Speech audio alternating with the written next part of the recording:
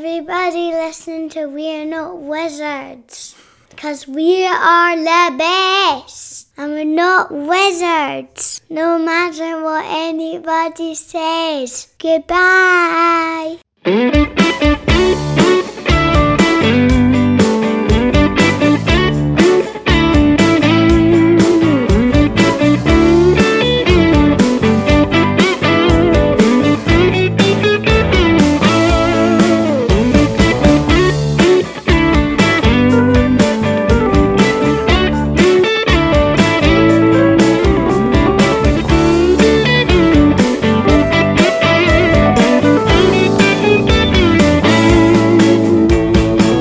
Hello and welcome to another episode of We're Not Wizards. My name's Richard. I'll be your host for July. Now, I've got to think carefully about this. Not only, I want to pace myself, and I'll tell you why, because sometimes if you rush into something, you want to use up all your energy, and sometimes it just, if you use up all your energy, then you're going to end up crashing at some point. You're going to end up dozing. Falling asleep. Now, I don't want to be the type of person that wants to doze or fall asleep. I've set up these counters on the table. I've got my meeples in front of me.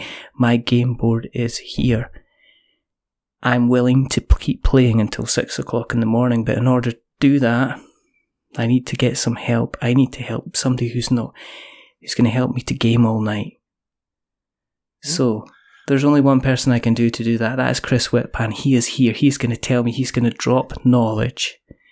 He's going to drop knowledge on us about caffeine, potentially illegal drugs.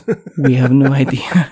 This could turn out into the top 10 of crack cocaine. We have no idea where this is going. But, hey, Chris.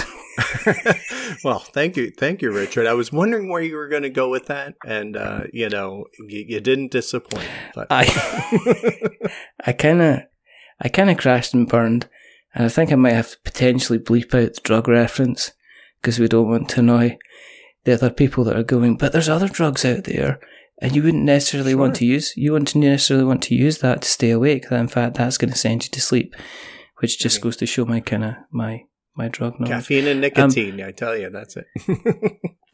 I think somebody once told me that the freakiest thing that you can ever do is go to bed with several nicotine patches on you, and it is like entering into Willy Wonka's chocolate factory. The types of dreams that you're having. I do not think I need to try that. That sounds kind of awful. I think, apparently it's a thing that the young kids are doing. I can't substantiate that. I've just made it up in the last 5 minutes, but, we'll see how we go. Thank you for joining us. You're talking to somebody whose parents used to look at him cross-eyed when I'd inhale a helium balloon. So, did you have a funny voice when you did that, though? Oh, yeah, of course. I mean, I have a funny voice when I don't either, so it's fine either way. I was just wondering what the balloon that was next to you was for. I didn't want to question it, kind of thing. It's one of these things. I guess we should do the admin bit because admin's important. The administration is what keeps us together. Bathrooms over there. Take a break if you need it. Get up and walk around. Okay. The exits are here, and here. And in the event that none of the jokes that I say are funny, then oxygen masks with helium in them will fall from the ceiling. So at least you can all laugh like a good man. You have to bring it yourself, really. Pretty much. It's just like, if I'm not funny, you have to just bear with me until we get back into the funny again. But the reason that we do this is because we've reached 300 episodes, and obviously you can tell I've had too much to drink. Not of alcohol, but of various coloured refreshments today. I had one of those multicoloured ice lollies that you get. Okay. And it was a fruit one, and I'm pretty sure that there is no natural juice in nature which is bright blue. It's the least occurring color in nature, period, as far as food goes. So you're probably right. I'm pretty sure there's some kind of illegality going on. It did taste fantastic, and I'm quite happy that all these lovely imaginary animals are standing next to me. The moment. They look lovely. They are very, very cuddly. One of the things we like to do is we like to find out about the history. We're going to take this back serious because we need to. But one of the things we like to do is we like to find out a little bit about how you got involved in the hobby in the first place. So do you want to tell us a little bit about your history with regards to the pressed and printed trees? Well, it started, when I was a kid, I loved board games. It was something I got for Christmas every year. Always had them. I remember having, like the crazy big plastic ones, right? Stop Thief, Bargain Hunter. I'd ask my parents to buy me all these games. And then, of course, I'd have no one to play them with. So most of them just gathered dust. But I still had them, and it was a blast. And then later on in life, I started like being the guy who always had the party games laying around. Like taboos, categories, things like that. Like constantly playing them. Still love, getting people together and playing a big party game and things like that. Fast forward a few more years, probably around 2012, I'm just I forget, I think it was Big Bang Theory had Will Wheaton on, and I'm like, what the heck is he up to? And I stumbled on Tabletop, like episode 3. Wow. So it's like right at the beginning. And then all of a sudden, I'm like, there's these games, and it just kind of stuck. And then next thing you know, I'm having like guys game days over at the house and, trying to get like 7 people together to play like, Munchkin, like worst idea ever. Huge Carcassonne games, things like that. And then it just kind of blew up and really fell in love with the hobby. And next thing you know, I'm going to game clubs and playing things like, I think one of the first like games outside of the tabletop envelope was probably Sulkin, actually, with the gears. I remember buying that and just, I fell in love with it. And it's where I first ran into Board Game Media because I bought it and then I could not figure it out. So Rado had to show me how to do it. And, just a slippery slope ever since. And now, we sit and we have that room full of the big shelves and full of all these games. And I'm sitting there going, I need to start paring this down a little bit. It's getting out of hand. So were you an only child then? Was it just you kind of growing up? Well, if you ask my therapist, they'll say yes. If you ask my brothers and sisters, they'll say no.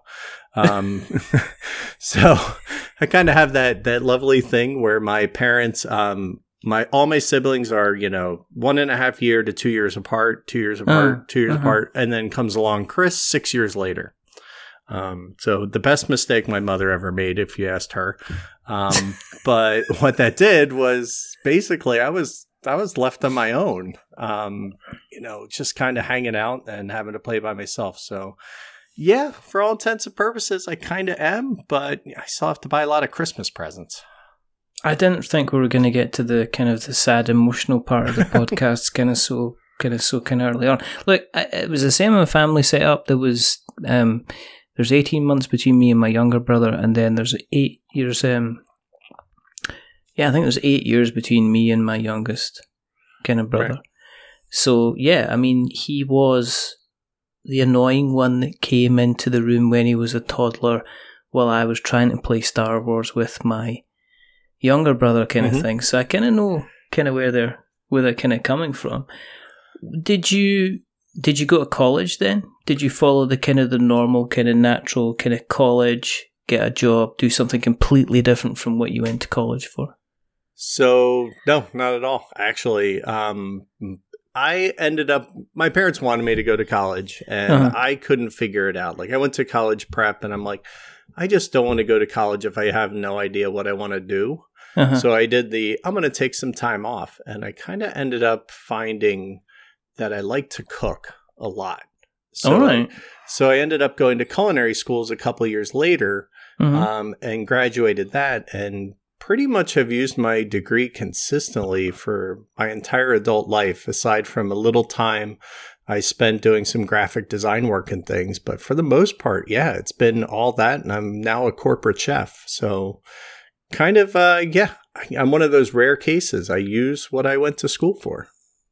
So are you are you the guy, are you still getting your hands, I guess I was going to say your hands dirty, but obviously you have to make sure that your hands are clean because hygiene in a culinary kind of environment is important. But do you still get the chance to to cook? Did you go in were you going in at quite a high kind of what you would say artistically kind of cordon bleu level? Or are you the type of guy that says, we got to feed 400 people here in the next 3 hours, we need to put kind of something together?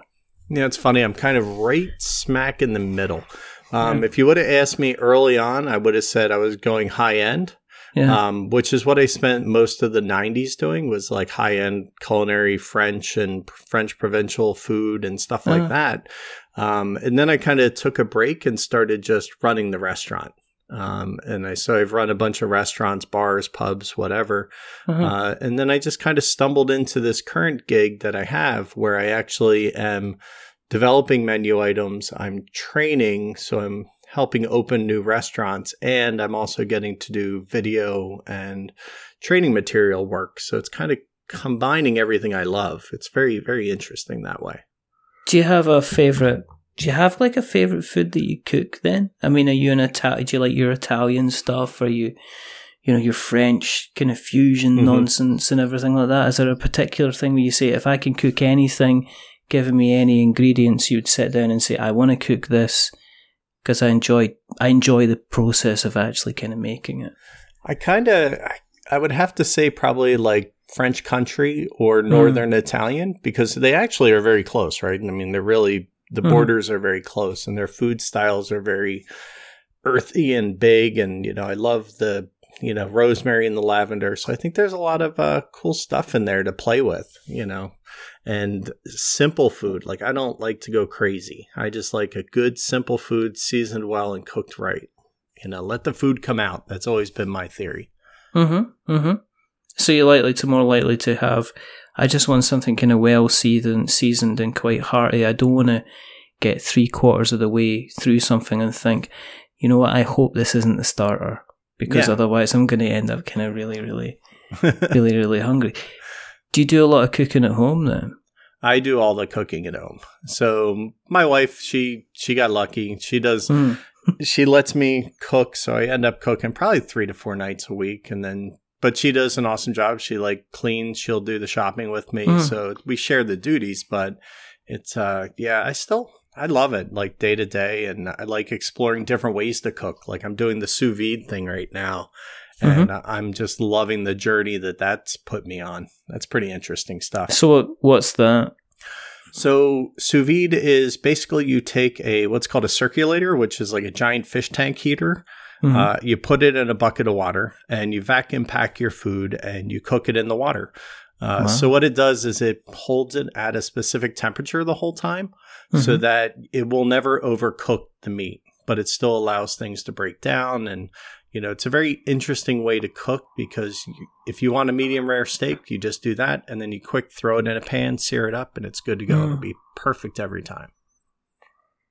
Have you, with you being involved in the kind of the food spaces, have you seen an increase in kind of like, veganism and, allergies and stuff like that, intolerances? I mean, have you seen, has that become something that gets spoken about an awful lot more when you're considering a menu, that you can't just say, okay guys, we're going to have, for the next kind of 6 months rotation, we're going to be entering into our autumn winter menu, which means we're going to have these 3-4 different types of soups for the starters. Are you now having to say, well guys, okay, we need to take into account potentially some of the customers that we've got coming in are going to be vegan. Potentially some of the customers are going to have intolerances and allergies. And have you seen that kind of space change in your journey, in your career? Into an incredible amount. So it's really, it used to just be about like make the food and make something different and special, right? Like that was pretty much the mantra we started with. And then, in the 2000s, the allergy thing started to creep in. And that, started like give you an example. Our food safety exams used to be all about temperatures, times, and storage, right? Like that's what it used to be back when I started. now it's a lot more about allergens, ingredients, cross-contamination, and all these issues that are starting to come out of a lot of these known allergies. And I'd say the allergies have always been there. Yeah. But I think that, we're really a lot more acutely aware of what they are. So I think instead of building immunities and things like that, we kind of nurse them and deal with them a lot more. So it absolutely factored in. And then the diet trends is really what I'd throw all the other things under because, sure, somebody with celiac, needs to not have gluten. They're not just avoiding it, right? Yeah, that's me.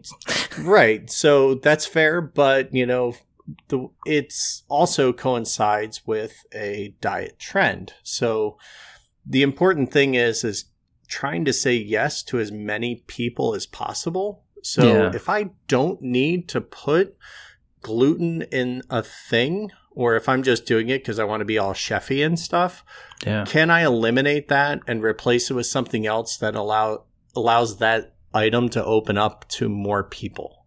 And then the same thing goes with vegetarian, right? It's pretty simple to make something vegetarian, but can we take that next step and actually make it vegan now?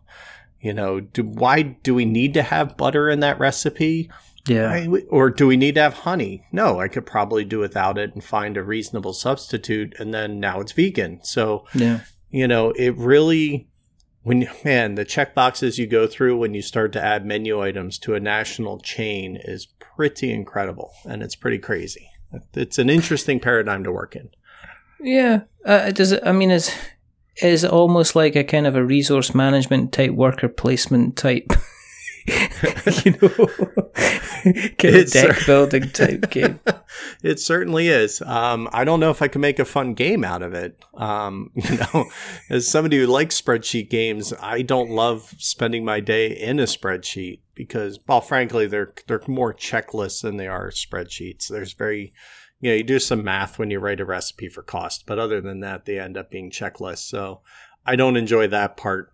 I enjoy crossing things off, but no.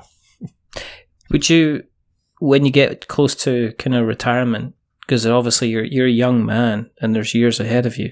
Thank you. Would you like to kind of while out your last years just running a quaint little restaurant where you're in the back kind of whistling away, making kind of like changing the menu every week to something that you kind of fancy, there's something to be said for that. It's the hard part about restaurants is, I think a lot of people outside of the U.S. really get just how hard it is because I think, restaurants are a little easier to work in when they're not working for tips and things like that. So I think a lot more people try restaurants in other countries than they do here. But I think I get tired of working when everybody else is playing. I had to work New Year's Eve on 99 to 2000, and I got paid handsomely, but still, you're playing, you're playing on the weekends, you're playing in the evenings, and it gets old after a long time. I'm not going to lie. Is it in your nature then as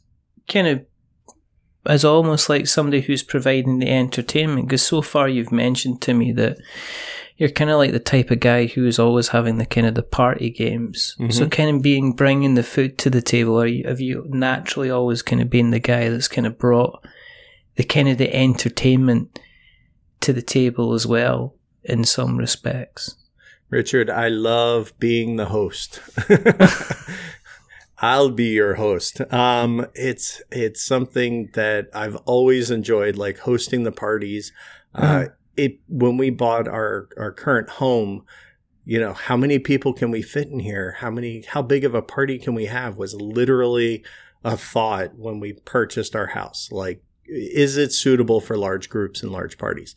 On a side note, it is. I have a con for 50 people in my house every year for my birthday. So wow. we did choose right. But I love being the host. I love, not being the center of attention, but I like surprising people, providing people some fun.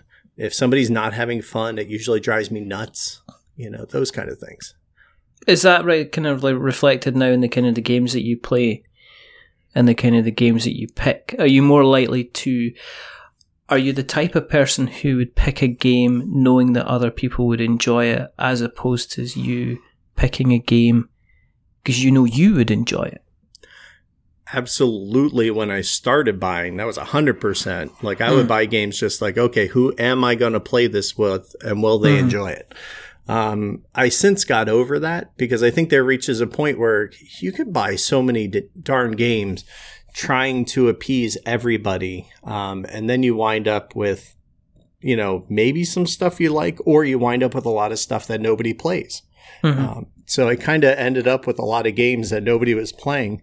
And I kind of realized, I need to buy the ones that I want to play, and maybe somebody else will play them with me, and kind of let them fend for themselves a little bit. If they want to buy a game, let them buy a game and be willing to play it. But I really used to be that way. I used to be very big on, I got to have a game for every situation. The whole, the board game sommelier kind of thing, right? Like, I got to be able to bring something for anybody who walks through my door.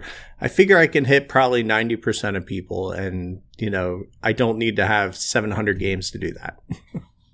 Do you have quite a curated collection then? I mean, do you kind of keep it under a particular kind of level? You get to the point where you say, like, well, this is a one in, one out kind of situation. I need to get rid of some games here. I'm at the tipping point. I'm not Dan Hughes tipped yet. I'm not ready to give up 3/4 of the games I have, because I have a lot of sentimentality attached to some of the ones I have. Like, I'll never get rid of Zularetto or Aquaretto because somebody bought them for me.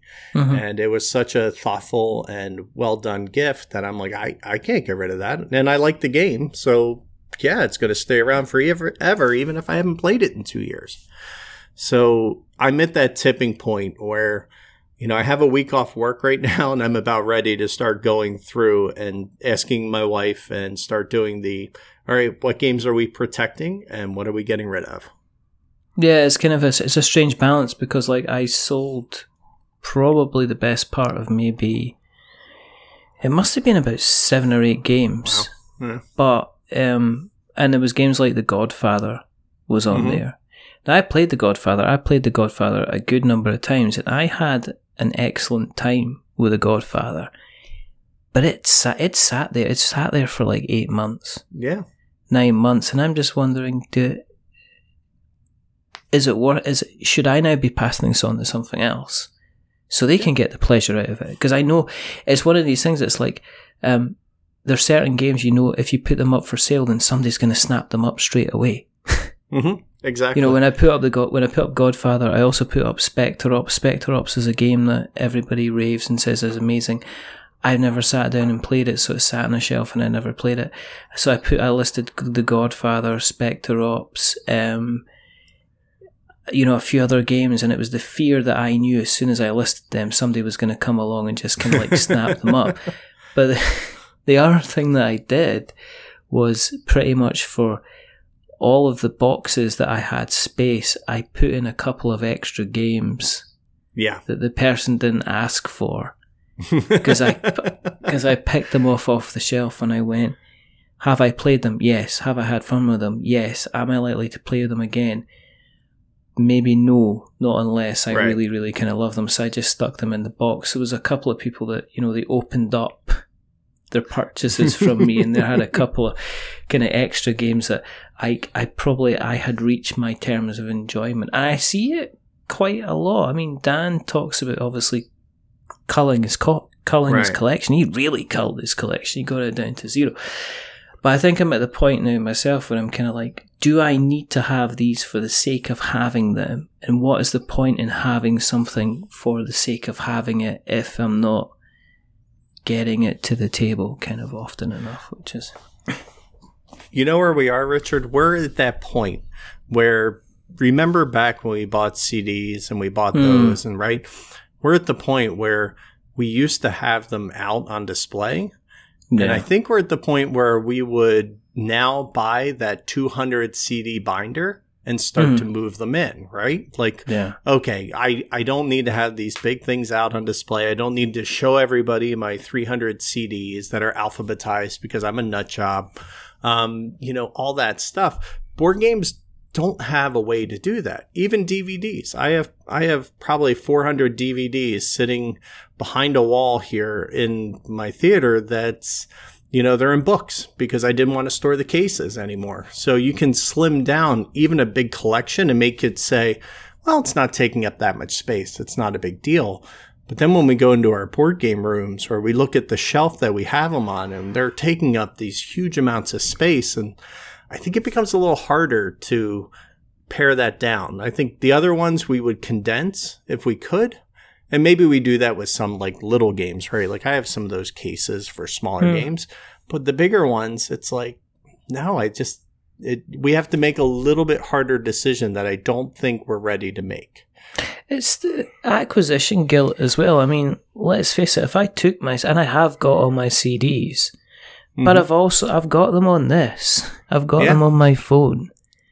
Yeah. On occasion I'll be like, oh, I haven't listened to, the Gin Blossoms' New Miserable Experience for like goodness knows how long, and I'll put that on Spotify and I'll prop up, or I'll stick, Temple of the Dog on, or Soundgarden or something from my 90s when I had, I had hair and it was longer.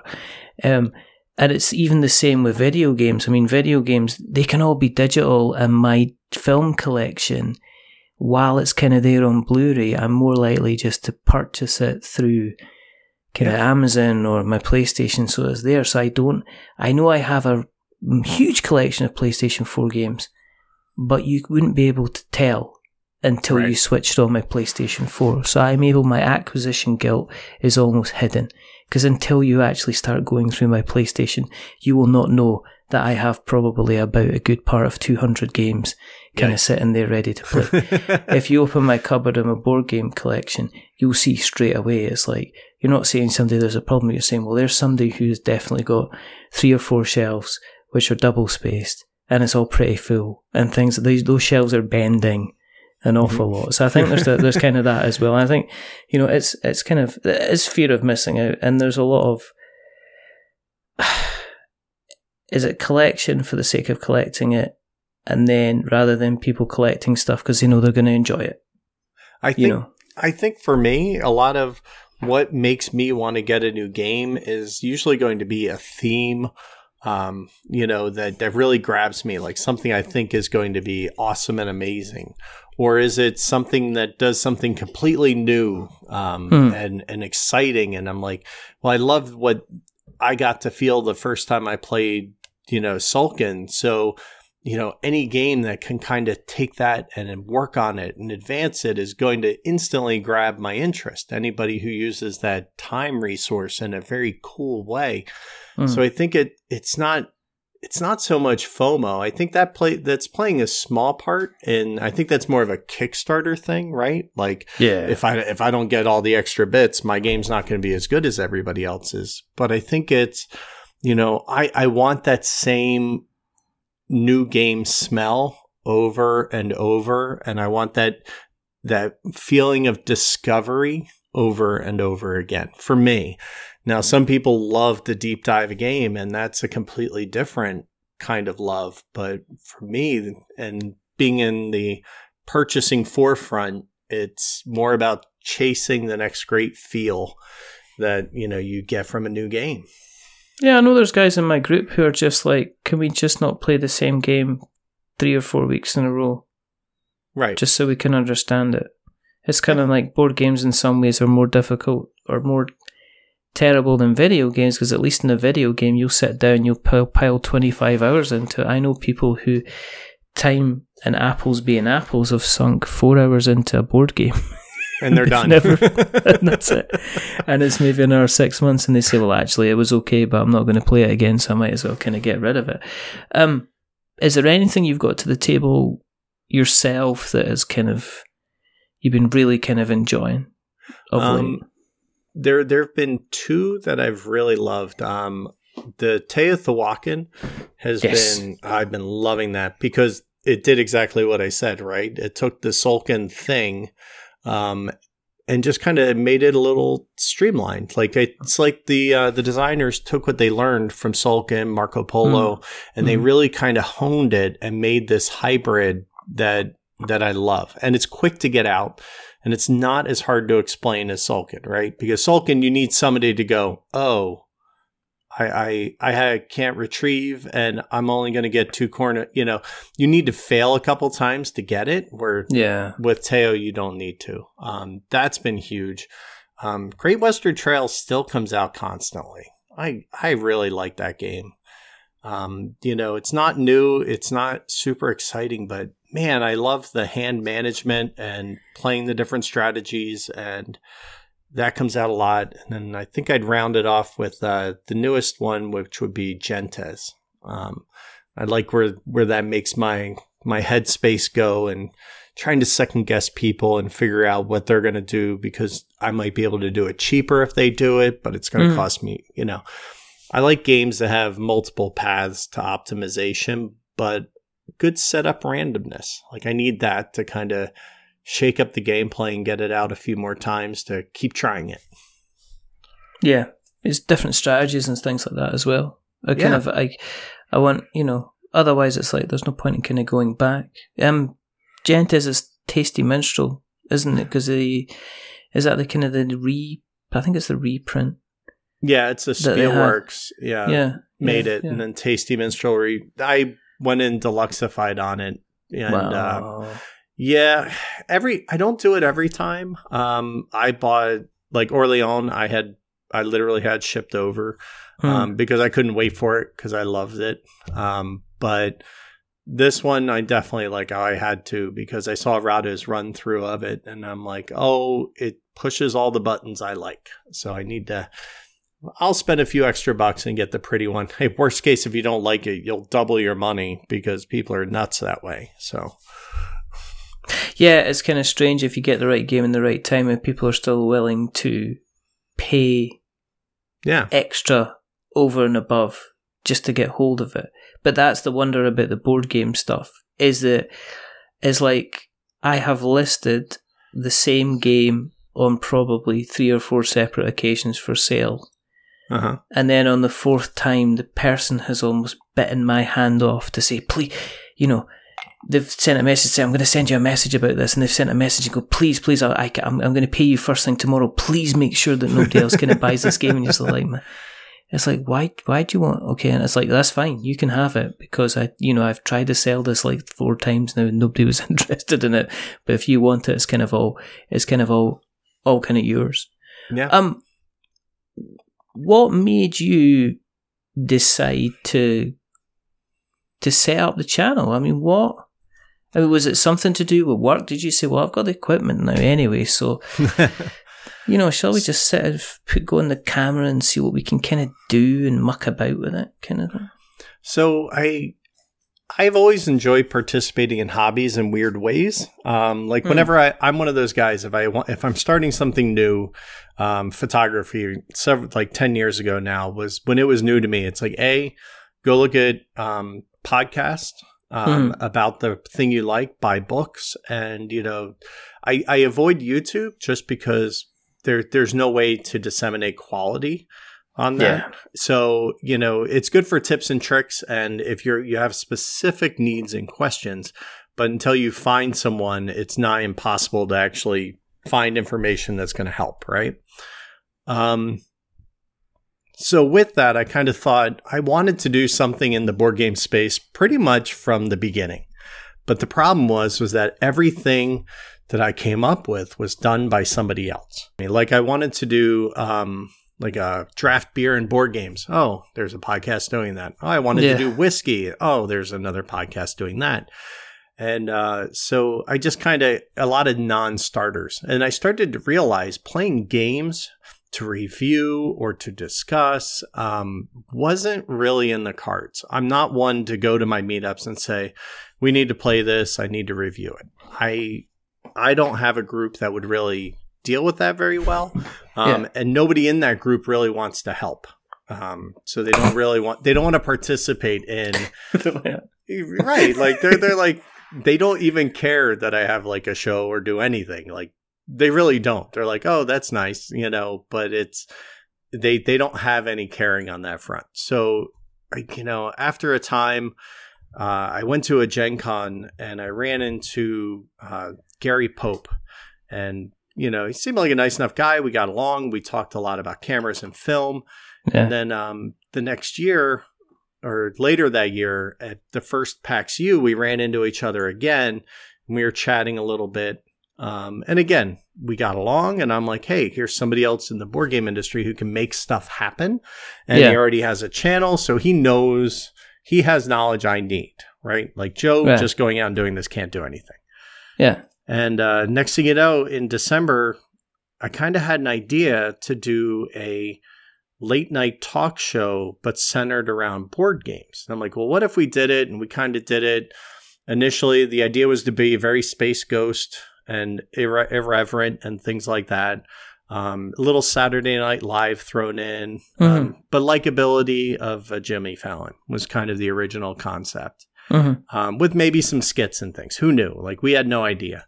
And later on, and I think it was February, we started actually recording. We spent about 3 months building the program, the sets, the technology, getting our format, figuring it all out. Spent a lot of time on the back end. And then next thing you know, we launched the show. And we're going to ask people to be on. And I met a few people through the business at, the conventions and stuff. And they came on the show, and it started running, and it ended up being an interview show, but in this late night format, which nobody else had done. It's its own voice. It's very unique, and I absolutely love doing it. Like, I still get butterflies every time I have a big guest on, and it's a blast. I mean, interviewing is a lot more fun, I think, than just sitting there talking about a game I just played, right? I don't know. I'm at the point now where I'm more interested in the people than I'm speaking to than suddenly sometimes like the game. Because there's so many games out there, I find I embarrass myself by the actual lack of gaming that I do. And I'm always amazed about these number of people that kind of continually go out and say, we played this game this weekend, this game, and this game, and this game, and this game. And I'm sitting there going, okay, that's cool. But then, I'm just nosy.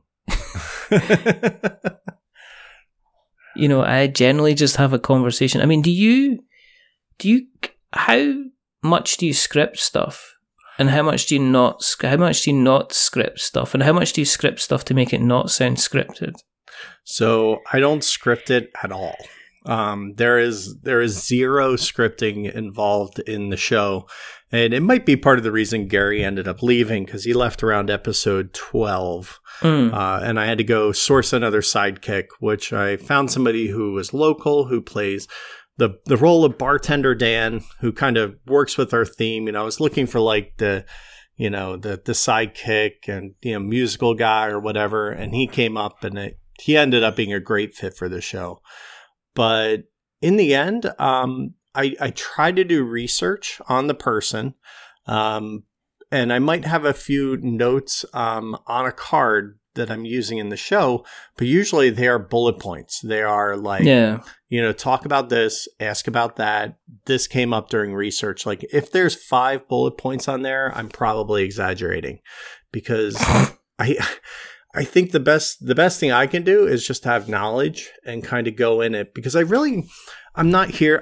Look, Ben Maddox is a lovely guy, but he's doing the definitive end of life, this goes in your time capsule kind of interview.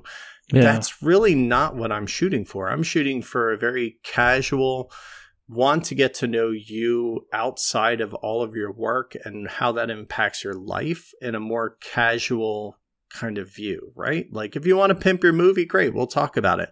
Yeah. But ultimately, it's really just about the person and, their stuff, not their every motivation they've ever had, and very deep and loquacious. As Ben he's amazing, and I could never hope to do that. But I'm not trying to. I'm just kind of trying to be an ambassador, right? Yeah, I think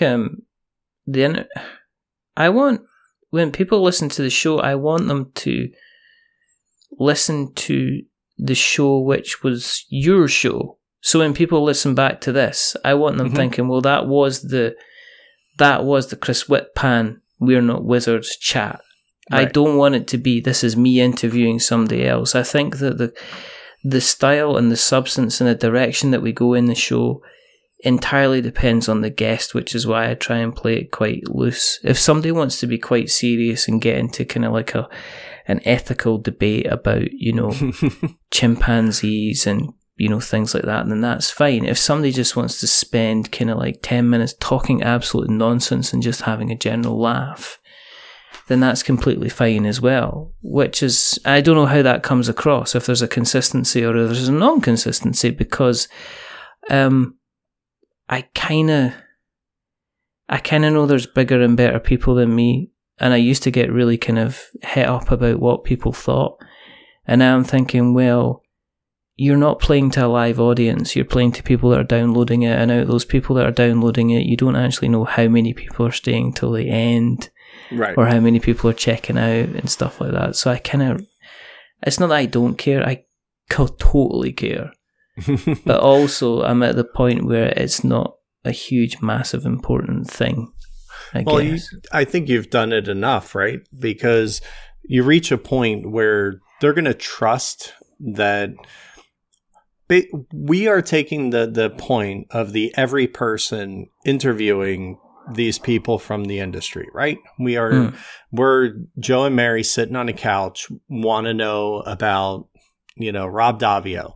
Well, I'm going to ask him questions that they want to know. I'm not going to ask him hard-hitting questions about, you know, life and morality of, you know, why on earth did you bring us legacy games? You know, that's not it, right? And I think people know that.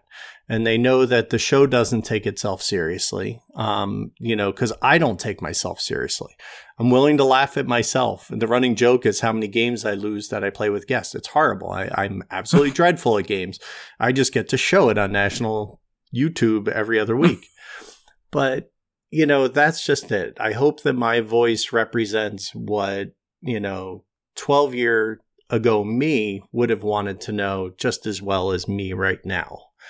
And I think you kind of do a very similar thing, but your net is way bigger because you deal with, you know, a lot more fresh new people. So you really, it's hard to research somebody who's just launching a Kickstarter for the first time or is just kind of breaking in to the business and haven't really established their voices yet. So I find that to be more challenging because you don't have a lot of material to go on either.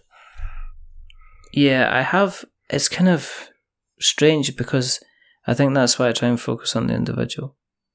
Because everybody has a story. If they've developed a game, they're not Solomon Grundy. They weren't born on a Monday, you know, developed a game on Tuesday, right? You know, kind of went on the Kickstarter on Wednesday, you know, started marketing it on Thursday kind of thing. You know, a lot of these people have their life stories, and the reason I find out about like your backstory and kind of like the cuisine world was because that is in many ways defines you as a person and the type of person that you are, and also, you know, how meticulous you're going to be when you're doing stuff and things like that. And I think that sometimes, and some of the funniest conversations that I've had and some of the most entertaining episodes for me personally aren't necessarily the big names, because they've answered all the questions before. Right.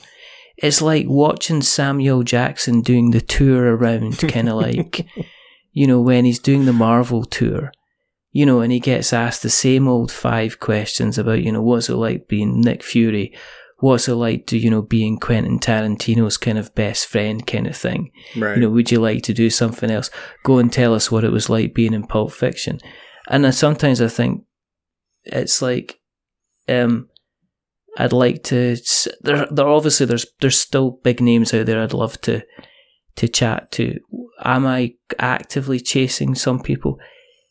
Kind of, yes. But I'm very lucky. I am very, very lucky. I am the luckiest person in the world. I took like kind of like asked Jamie Stegmaier to come on the show when we were like about, you know, a tenth of the size of what we are now. Right. And he just said, yeah, and I'll come on. And it was the same with John Gilmore, and they kind of got us there because I was incredibly lucky at the time. So, I don't know. It's all good fun. No, Jamie was on ours as well, episode 9. And it was just like, it's the wonderful approachability of pretty much everybody in the business. Like I think I can count on one hand how many people who've actually said, no, I don't want to do it. And most of it's because of either time or they're shy and don't want to do video, right? Even though they might do video, they might pre-record it, have control, and they don't want to give up that control because they're paranoid, whatever it is. But they're usually the only reasons why people don't want to be on other people's stuff. It's awesome that way because it makes somebody who wants to break into this, it gives us a little more like, wow, like I almost wish I would have waited for Jamie now, because I'm like, I've gotten so much better. I've gotten so much better than that episode, unfortunately. But I wouldn't have got other people if Jamie hadn't come on. Jamie is one of these guys. He is, and you're like, I want you to be horrible, Jamie. I want you to be, everybody finds out that you're the kind of guy that, you have a kitten liquidizer in your kitchen, which has got a label and you've got a schedule. That's what I want. But he's not that. I for a long time, and I've chickened out of doing this, of actually doing a sketch of Stephen Buonocore speaking to Jamie Stegmaier about doing some kind of legacy game, together. And you've just got Stephen Buonocore just shouting at the screen because he doesn't know if Jamie's screen is frozen because he's just standing there kind of smiling and looking happy. That kind of thing. I'm not going to do it here, but I have been practicing in the car my Stephen Buonocore voice, and him arguing with his design team about the next game that they're going to be doing. I'm basically saying, he can never ever sell this game in the UK because we just can't do terraforming Uranus. I don't know why, but apparently I have no idea. Barbara, get him on the phone. Anyway, but yeah. So there's all this. But then again, it comes down to time. And are you ever likely to change the format?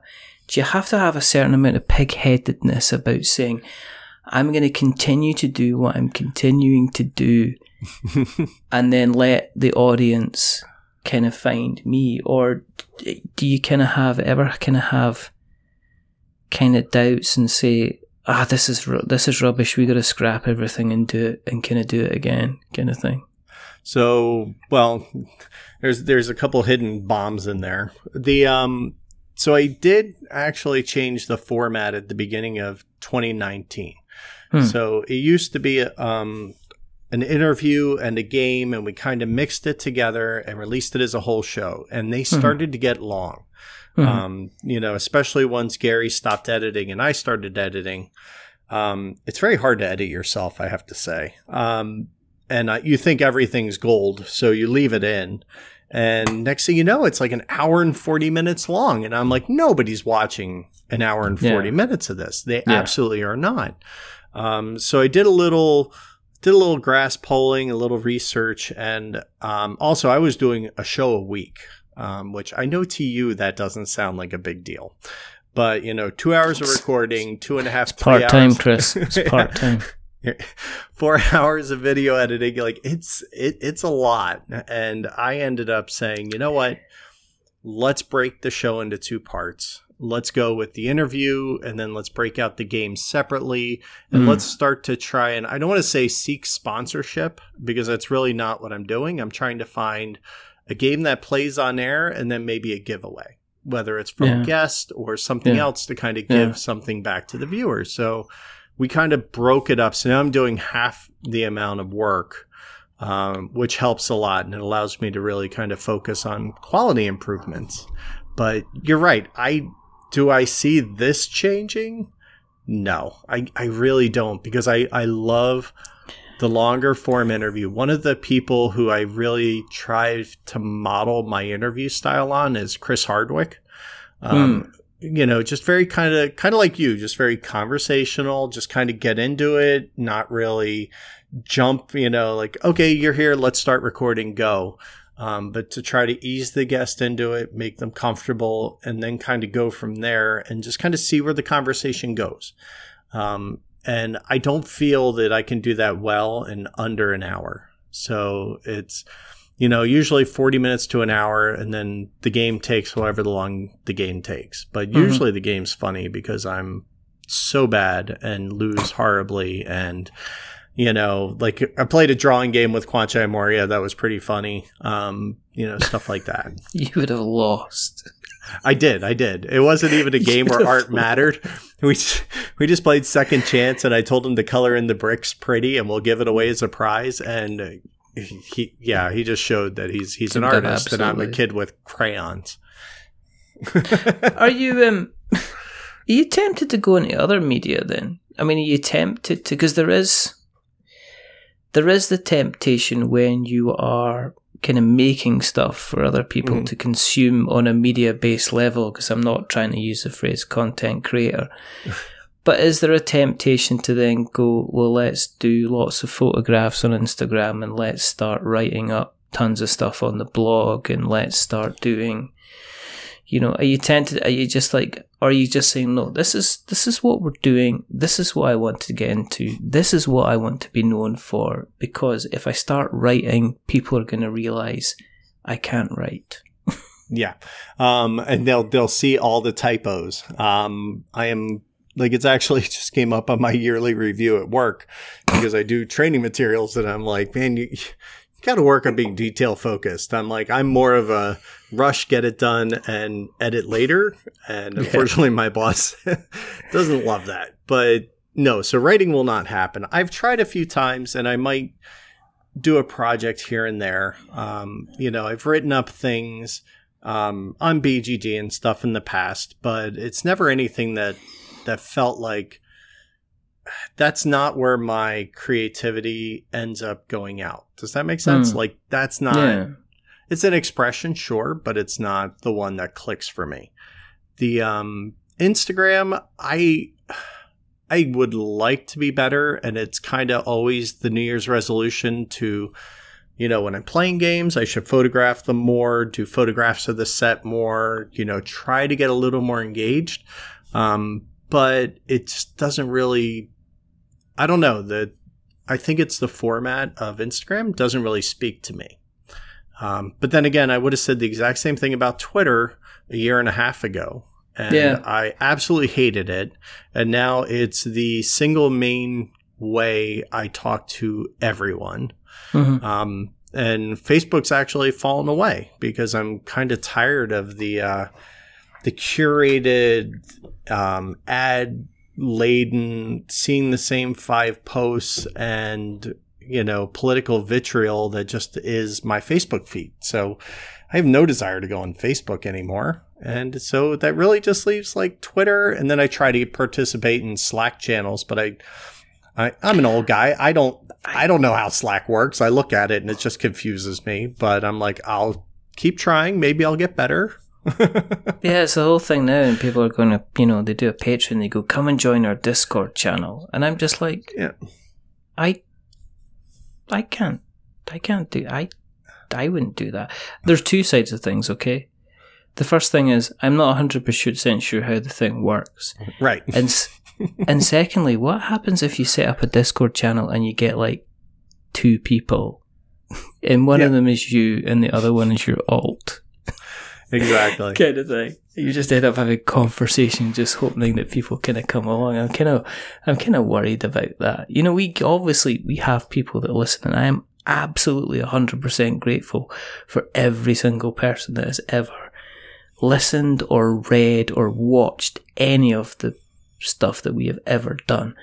But also, I'm still part of my thing is I wouldn't want to be running a Discord channel just in case I went, we've got a Discord channel, and nobody showed up. Nobody showed up. It's like all the hors d'oeuvres are out, everything's there, and nobody walks in. It's just It's it's tough. I try to do it because there's other communities that I think the show would benefit from. So that's kind of where I go. But, you know, I heard it said recently, and I forget where, but somebody said they'd rather have 4 quarters than 100 pennies. And I kind of really feel that way about the people who watch the show that I currently put out. Like the fans I have, they may not be a lot, but they're very engaged. They're very happy. They're very grateful. I'll get a lot of personal messages from them. So that's when it comes back to, you know, you said earlier about what keeps you going. I think that really what keeps it going is it's still fun for me. I'm still getting to talk to people that I wouldn't get to. I'm still getting to have pretty cool conversations with some pretty awesome people, yourself included. You know, that's where the fun is. It's not in having a 10,000 subscriber base and get a gold YouTube thing on my wall. I mean, that's nice and all, but that's not life goals here. This, you know, I don't want to have to run a Patreon to, you know, say, hey, give me a job. And then in a year, I'm doing every Kickstarter preview video that's ever been made, because that's what you do when you have no money anymore. And I'm like, no, I'm doing this for me. And that's, and I think you kind of feel the same way, right? We're in this to talk about board games with pretty awesome people. Yeah, I have, I get people that listen to the show on the show. You have another one right here. on occasion, I'll get, you know, I had like a guy called Pete Waite who was on the show, you know, and Pete is just a guy, he just listens to the show. And it was like, it took a while, because I've had a few people on the show that are just guys that have listened to the show, because they're just equally as fascinating. Right. I had Henry So, who was on the show, who gave probably the best 25 minutes of advice regarding running a Kickstarter campaign, because he's the guy that backs Kickstarter campaigns. There you go. He was saying about all this kind of fascinating stuff. So it comes down to the kind of the person. Yeah, I still enjoy it. I guess you get to a point where it kind of takes up, you know, does it take up a lot of time? Yes, it can do, but we'll see. I'll probably do one of these things where I just kind of one day wake up and go, right, that's it, we're done.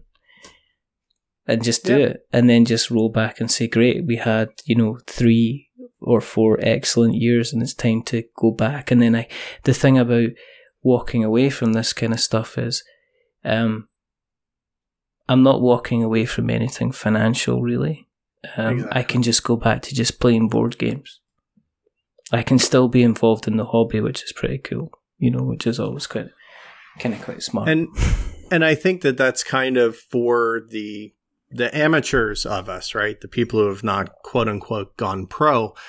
It's really about that, right? It's about finding a way to contribute to the hobby. I mean, sure, there are people who want the pro, and that's fine. You can have those dreams. I'm not trying to say they're a bad thing, but for everybody else, it's just kind of another way to participate in the hobby. Because face it, we can't board game 24/7, we got wives. Board game nights aren't every single night of the week for everybody. It's hard to get in a game. It's hard, I'm not a guy who's going to sit there and read rule books in my spare time. That's just never going to happen.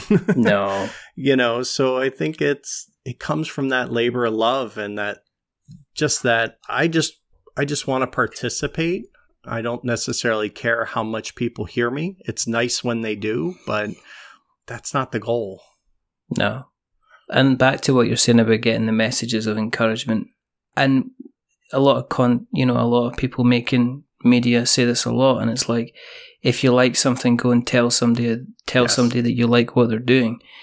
And I would, again, it's like one of these things I'd rather if I'm having a bad day during the day at work, if I'm stressed out to my nines with something that I'm trying to get out the door and stuff like that for work, there is nothing better in the entire world than having somebody send you a message just to say, I really, really enjoy that episode, or I found that really fun, or that was really, really good, or I was having a crap day and you managed to kind of make me laugh, or I've just found you and I'm listening to your back catalogue. I mean, these are all really kind of cool things, which I think, I think it's, I know you can say, well, when you get a new Patreon backer and you get their email and they say, and you're like, oh, that's amazing. But the message thing is just like really, really cool, because it's taken somebody stopped their day to send you that message. And, I think it's important to know that not everybody who watches a thing, partakes in a thing, is ever going to contribute. I mean, I think it's below 1%, right? Yeah. Like, people who feel motivated to help you out financially. And, but I get, and that's very, very helpful. I never want to discount, like, a $1 pledge, anything to help pay the basic bills, which frankly, I still don't have covered, even, with what I make, quote unquote, but it's fine because, again, I love it. So I don't have an obligation there, but I get just as much excitement when I see a new Patreon supporter come through. I get more when I see a good comment, or I see somebody who has gone out of their way to send me a note, or has found me and has said that. I think that is, it's payment in kind. If you love something, just say it. You might not have $1 to give, but you can always say thank you. I appreciate it. I love what you do. And that's why we do it, I think, ultimately. Absolutely. Thank you very much for coming on. Oh, this has been a blast. I've been jonesing about coming on and catching up. I'm one of those people working through the back catalog, which, there's a lot of downtime at work. It's Mike DeLisio and Matthew Jude and maybe Dan have always mentioned you in such kind regards. And I'm like, okay, I'll listen. And then I'm like, I think I just want to chat with Richard. And, I want him to say that he'll be my host. Like, I want him, I want him to be my host. Like, you kind of make that happen. So I appreciate it. You're very welcome. Where can we find you on the internet webs? So it's really easy. If you just search for Game All Night Show, and I spell night, N-I-T-E. You can find me anywhere. YouTube, Instagram, I have a website. Pretty much everything is found with that one handle. It's easy. Easy peasy. Easy peasy. What we'll do is we'll make sure we put all of those links in the show notes so that we have got notes to show.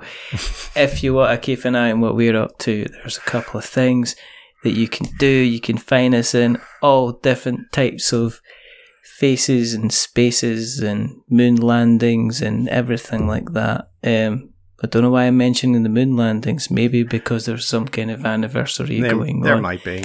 Potentially. I think I hear they're reopening the set at the Area 51, so you can come visit now, right? I think that's why 400,000 people are apparently rushing to go and see it. There you go. Apparently Stanley Kubrick's releasing finally the director's cut. Oh, good. Which has got a big, huge rainbow tunnel around the other side of the moon, which they're not showing. And through a prism, Neil Armstrong's wearing high heels. Well, it's the only way to bounce. He's a little flamboyant, that guy. He's pretty crazy. He's got the Cardi B twerking cut. Yes, there you go. It's like he's flag dancing around the pole. Oh wait, he's flossing now. He's flossing. He's actually taking the American flag pole and flossing with it. That's what he's doing. Let's just go back live to the studio now, and I do believe that Neil is. At least the helmet's coming off. He's leaving Buzz on the ladder. He's holding up his sign. He's saying this is all a fake. Oh. Don't ruin this for me. No, it's okay. But you can go to Instagram, you can go to Twitter, you can go to Facebook, you can go to our blog, which is we'renotwizards.blogspot.com, where you can check out some of the writing that we do. We've put up some recent little bits on the Cerebria card game, which I believe is coming to Kickstarter soon, and we spoke about Wildlands recently, and Kickstarter we spoke about and funding, and we've got all little kind of me just ranting at a cloud like the old man that I am, which is what we do. You can go on the Twitter, as we said, and you can find us there. You can email us, magic@we'renotwizards.com. I am aware of the irony of the email address. That's why I picked it. But you can find us on all the podcast catchers, all the places with pod and cast. And you know, at the beginning, I thought it was a funny joke, and then people are going, well, what about Stitcher and Spreaker and Player FM? You know, they don't have, and it's like, all right, you're all very, very clever. I think I might have to change it for something else. But you can find us there. If you like us a lot, go into Apple Podcasts and drop us a subscription. If you like us very, very much, tell someone else. And then go to Apple Podcasts and drop us a rating or a review.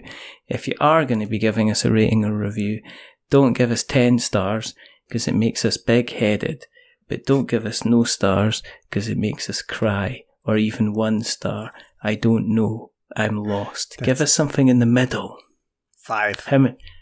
Why should they give us 5 stars, Chris? Because we don't want to get big-headed and we don't want to cry, but we're just right. We're just in the middle. We're a little bit average. A little bit average. A little bit. But the person who's not been average is rather wonderful, rather fantastic, Chris Whitpin. Thank you, sir. Thank you. Thank you, sir. There's only 2 more things to do. First thing is to remember that we're many things, but we're not wizards. Are we wizards, Chris? I think in a world I'd like to be, but you know, given a man from the U.S., wizards also have bad connotations. So I'm going to say no. We're not wizards. Never going to be. That's a fantastic and strategically correct answer. And the other thing to do is to say goodbye. So it's a goodbye from rather wonderful, rather fantastic Chris. Say goodbye, Chris. Goodbye, Chris.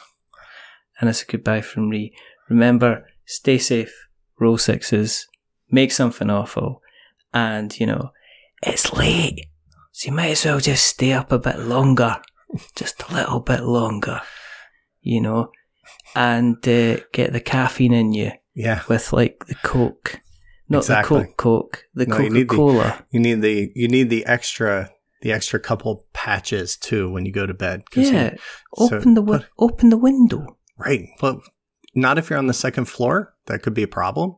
But, you know, put a couple Nicorette patches on and see what happens. You know. That's all we can say. Yeah, but until the next time, my day tripper goodness.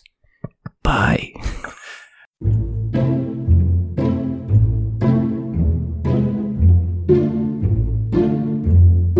A wizard is never late.